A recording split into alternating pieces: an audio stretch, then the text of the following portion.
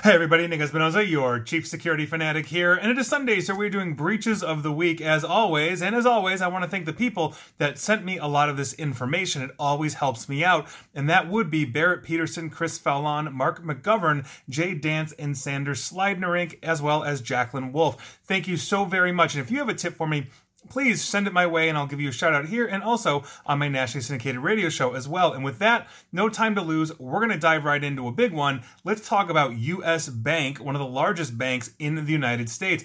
They are notifying some of their customers about personal information that was accidentally shared by one of the bank's third-party vendors, according to basically draft letters that were posted to the California Attorney General's website.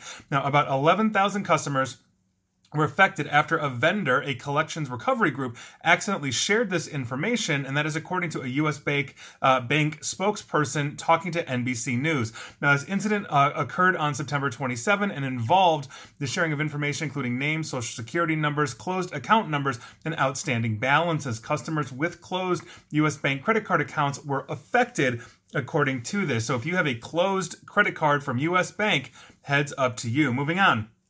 Let's talk about the Israeli Shah's political party. I think I'm pronouncing that correctly. They had a serious data breach, or security breach, I should say, in their computerized election management system, as they left it vulnerable to basically easy exploitation, even by those with only basic knowledge of cybersecurity. This is according to the experts that reviewed this. Now, the breach of this system, which contains not just the data of Shah's supporters and activists, but actually information on all Israeli citizens who are eligible to vote. This was basically revealed this past Sunday following an anonymous leak received on the Cyber podcast hosted by Ido Kanan and Noam Rodham. Now, these findings were then verified by a software architect known as Ron Barzik. So there you go. If you have anything to do, or I guess you're an eligible Israeli voter, you might want to check in with the Shah's political party. Now, on top of this, we have to talk about Michigan Medicine, because an attacker used a phishing scam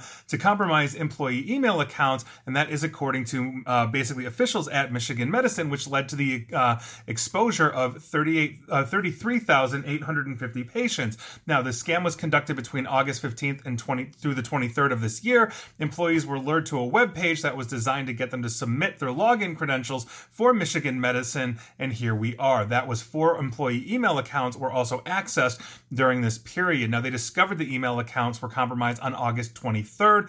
Basically, what we are talking about here are names, medical record numbers, addresses, dates of birth, diagnostic treatment information, and health insurance information. And there we are. So heads up, Michigan Medicine patients. Moving on. Let's talk about Bed Bath & Beyond. They are a large retail outlet that does, or rather sells things for your bed, your bath, and apparently beyond here in the United States. I don't know if they're anywhere else. Now, they said this past Friday that a third party had this month improperly accessed its data through a phishing scam by accessing the hard drive of certain shared drives of one of their employees. Now, Bed Bath & Beyond also said that they're reviewing the data that basically the data that was accessed, and they're trying to determine if the drives contain any sensitive information or personally identifiable information as well. Bed Bath & Beyond also added that they have no reason to believe any sensitive or personally identifiable information was accessed. But here we are. So this is obviously evolving. Heads up, Bed Bath & Beyond shoppers and employees. You may eventually be entitled to compensation. Moving on, let's talk about Ascension St. Vincent's Coastal Cardiology, because on August 15th, basically them out of Brunswick, Georgia, were alerted to a healthcare data breach involving, quote, recently acquired Ascension St. Vincent's Coastal Cardiology's legacy systems, including the electronic medical record. Now, this breach impacted 71,227 individuals. The organization said that it immediately tried to secure all of this, but some of their information has been encrypted. Since it is still encrypted, apparently, they are basically unable to determine what the impact was, but we are assuming name, address, email address, phone number, insurance information, as well as social security numbers if provided, clinical information, and billing insurance information were on those systems. So heads up to you, Ascension St. Vincent's Coastal Cardiology patients out of Brunswick, Georgia. Moving on, let's talk about the Fulton City Police. This is actually an update because they had a data breach discovered last November, as the Fulton City Police compromised the personal data of 28,282 people, and that's according to a government data breach notice. Now, information of this breach basically as a result of what the city of Fulton calls a data event, could include your name, social security numbers, identification numbers, personal financial account information, and more. Fulton Mayor Deanna Michaels also, basically her office sent out this notice of breach to Maine's Attorney General, and there you go. I believe this is in Georgia, but apparently they are saying 9 people from Maine were also affected as well. I have no idea why it took them this long to disclose that officially to the government. Moving on. Let's talk about WakeMed Health and Hospitals, because on August 14th of this year, WakeMed filed an official notice of data breach with the U.S. Department of Health and Human Services, and basically the details right now are kind of sparse, but based on the current federal breach reporting, it's likely that we are talking about names, protected health information, and potentially social security numbers of affected parties. They recently sent out data breach letters to those affected parties, so heads up, WakeMed Health and Hospitals, patients and employees. Moving on. Let's talk about Australian Clinical Labs, because they just disclosed a February of this year data breach that impacted its med lab pathology business, exposing the medical records and sensitive information of 223,000 people, I assume mostly, if not all, Australian. Now, while the firm says it's not aware of any misuse of this stolen information, it is notifying impacted clients individually of what was exposed during this attack. This data breach notification that was published the other day gives the following information: 128,608 Medicare customers, along with full names, 28,286 credit card numbers, 12% of which include the 3-digit code, and 55% of those cards are actually expired. 17,539 individual medical and health records associated with pathology tests. So if you have anything to do with Australian Clinical Labs, I'm guessing like they're Australia's LabCorp, heads up to you. Moving on. Let's talk about Genshin Impact. This is a game developed by a company called HoYoverse. Over the weekend, huge batches of information were shared online that revealed details of nude characters, quests and events from version 3.3 until 3.8. I'm assuming 3.3 through 3.8 are not out yet. Basically, the future plans of the games, the characters, everything just got dumped. Now, HoYoverse has a DMCA, that's the Digital Millennium Copyright Act, striked posts containing information from the data breach, although right now we don't know much more about this. I don't know how this got out. I don't know if it's an employee that said, screw this place, and walking out the door did this. If they got breached, we have no idea. But they had a breach because obviously a whole bunch of information that was proprietary and private to them are now known by their players. So if you play Genshin Impact, you might be able to get a sneak peek, unfortunately. Moving on is an update on the Rhode Island Public Transit Authority, or RIPTA, and here's what's going on, because the Attorney Generals with the American Civil Liberties Union, ACLU, of Rhode Island filed a class action lawsuit against RIPTA and United Healthcare England over the handling of their August 2021 healthcare data breach that impacted thousands of individuals. So if you are in Rhode Island and you used RIPTA or United Healthcare, you may soon be entitled to compensation. Thank you, ACLU, for that one. New Mexico is the next place we're going because their Radiology Associates of Albuquerque is next on the list. Now, they're known as RAA Imaging, and they basically informed an undisclosed number of patients of a healthcare data breach involving their PHI, or protected health information. An unauthorized party apparently accessed email accounts at RAA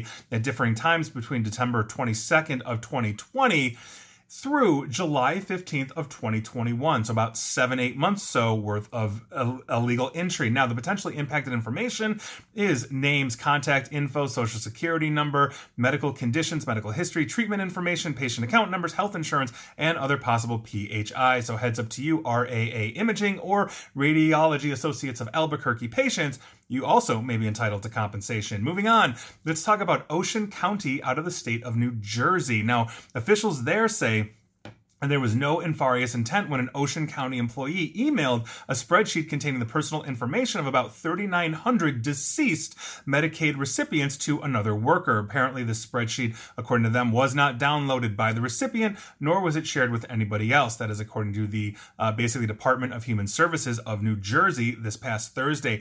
The employee to whom the email was sent was not authorized to receive this information, and therefore this is considered a HIPAA breach. Even if you're dead, you still have protected health information because odds are you've got family. Moving on, let's talk about Twilio. This is unfortunately an update because they are pretty large in cybersecurity and software, but here we are.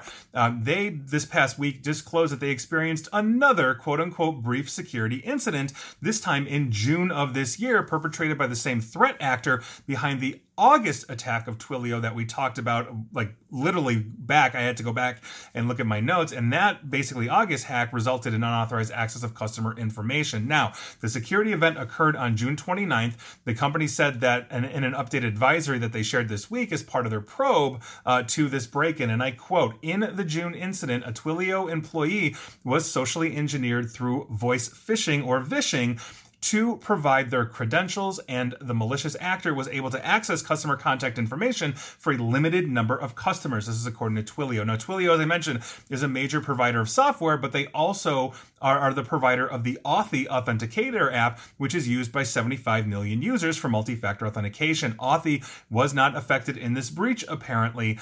The one in August had something like, I think, like 90 users out of 75 million possibly affected. So Authy is still considered secure, and it's a bummer, but here we are. So Twilio, heads up, your users, we're not happy with you right now. Let's just put it that way. So with that, let's keep moving on to C-Tickets. That's SEE Tickets. They're a ticketing service provider, and they disclosed a data breach informing their customers that cyber criminals might have accessed their payment card details via a skimmer on the website. In other words, somebody inserted malicious code. So when you're paying with your credit card on ctickets.com, and you're basically giving them your information, a copy of that is going to some jerk who's ripping you off. Now, the internal investigation, and this is crazy, showed that the infection, happened on June 25th of 2019. This exposure and skimming has been going on for over 2.5 years. This is absolutely nuts. The customer information that the attackers might have stolen include full name, address, zip code, payment card number, expiration date, and the 3-digit code you give them. C-Tickets says that social security numbers, state ID numbers, or bank account information basically has not been exposed due to this incident because they are not stored on their systems. But if you have bought anything from C-Tickets, that's SEE Tickets,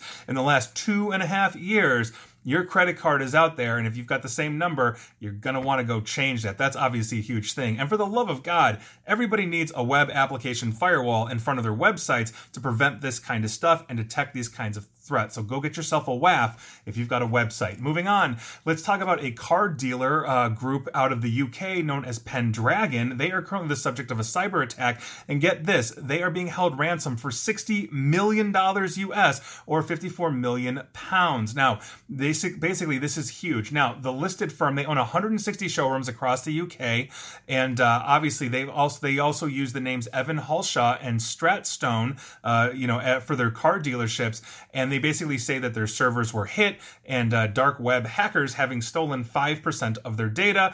Lockbit 3.0 is now claiming responsibility for this. $60 million. You could probably have better insurance, or yes, you could have definitely cyber insurance, but that is a huge hit for cyber insurance, and I doubt they've got coverage that high, even if they do cover it. But you can buy cyber defense strategies that will mitigate these things for way less. Keep up with your cyber defense. That's what I'm trying to say here. Next up, we got to talk about media giant Thomson Reuters, because everybody's getting hacked these days. Apparently, they left 3 of their databases open and accessible for anybody to look at. One of these open instances was a 3 terabyte public-facing Elasticsearch database that contained a ton of sensitive, up-to-date information from across the company's various platforms. The company recognized this issue and fixed it immediately, according to them. Now, the naming of the Elasticsearch indices basically inside their servers suggests that the open instance was used as a logging server to collect vast amounts of data gathered through user-client interaction. In other words, the company collected and exposed thousands of gigabytes of data that researchers believe could be worth millions of dollars on underground criminal forums because of potential access that could give to other systems inside the Thomson Reuters infrastructure. They claim that basically out of these 3 misconfigured servers, the team informed the company about 2 were designed to be publicly accessible. The third was a non-production server meant for, quote, application logs from the pre-production implementation environment. Obviously, this is a huge hit. Thomson Reuters is massive. We're going to see where that goes, and we are tracking another possible massive breach, and this is from AT&T. Multiple people alerted me to this. We also happen to track this gang here, but the Everest ransomware gang is claiming that they have hit AT&T. This is developing in the dark web right now, and so we will see what AT&T says, but I'm giving you a heads up if you're hearing this for the first time, because this literally just started breaking in the last day or two.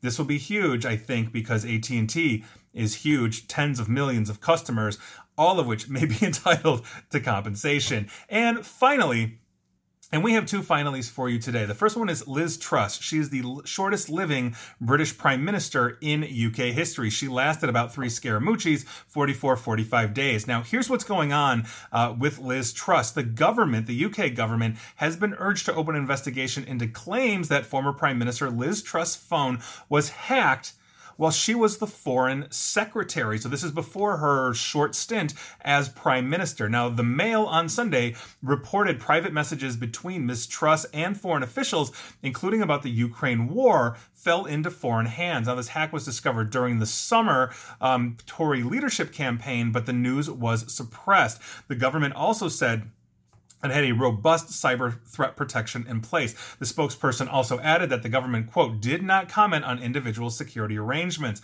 Talking to Sky News, Michael Gove of Leveling Up basically said that he did not know the full details, quote, of what security breach, if any, took place, end quote, but he said that the government took these issues incredibly seriously.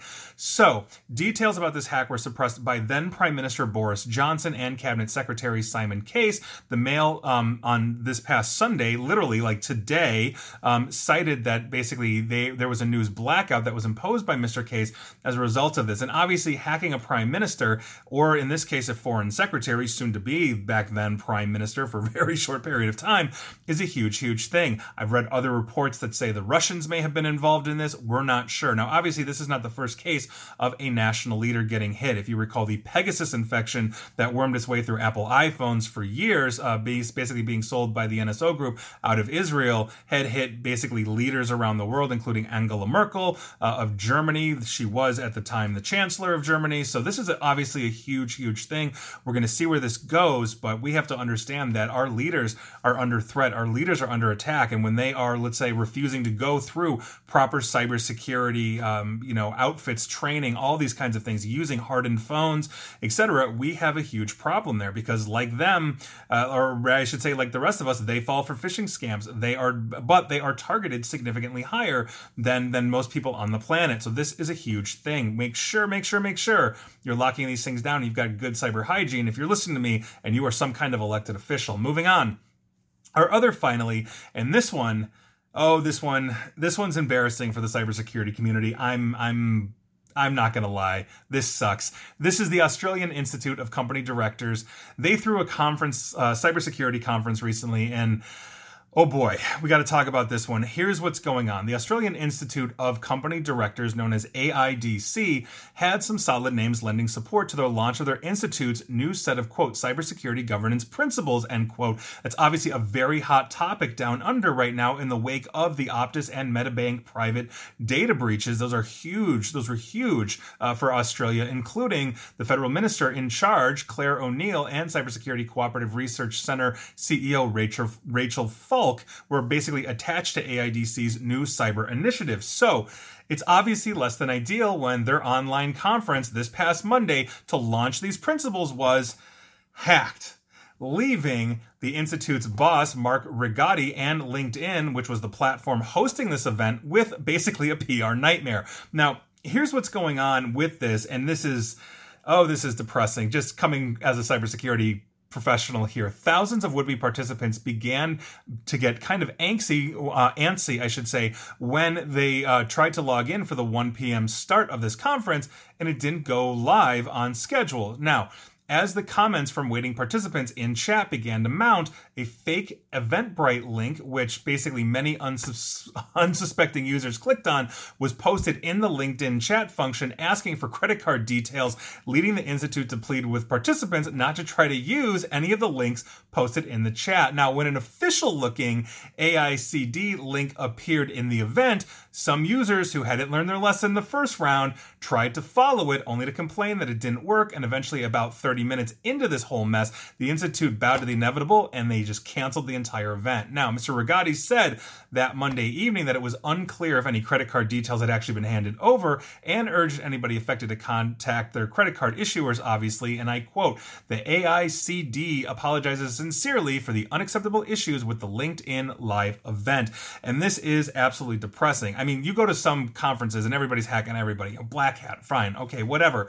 But this is literally just, hey, let's go talk about Australian data breaches and new governance laws and all this kind of stuff. And everybody, cybersecurity professionals, want to hear this. And you're sitting in chat and you're bored and you're talking with people. Well, somebody started phishing the entire cybersecurity community that was watching this. And we may have had some of our colleagues hit. This is just embarrassing for the industry, my beloved industry. And quite frankly, I just did a video the other day on how all burned out we are. So I believe people are like, oh, okay, I'll just click it, assuming it's real.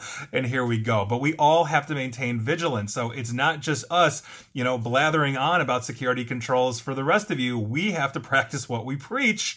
And that's something that we just obviously need a little bit of help on as well. But there you go. I'm not pulling any punches. It's a black eye to the cybersecurity community. I hope the AICD does put on an event, and I hope they've got a pretty good phishing filter in the chat next time they do this. Those were your breaches of the week. Were you affected? Let me know. And please like, share, follow me here on Facebook and Twitter at NickAESP. And please feel free to subscribe to me at YouTube as well. And as always, stay safe, stay online, and please attempt to stay private.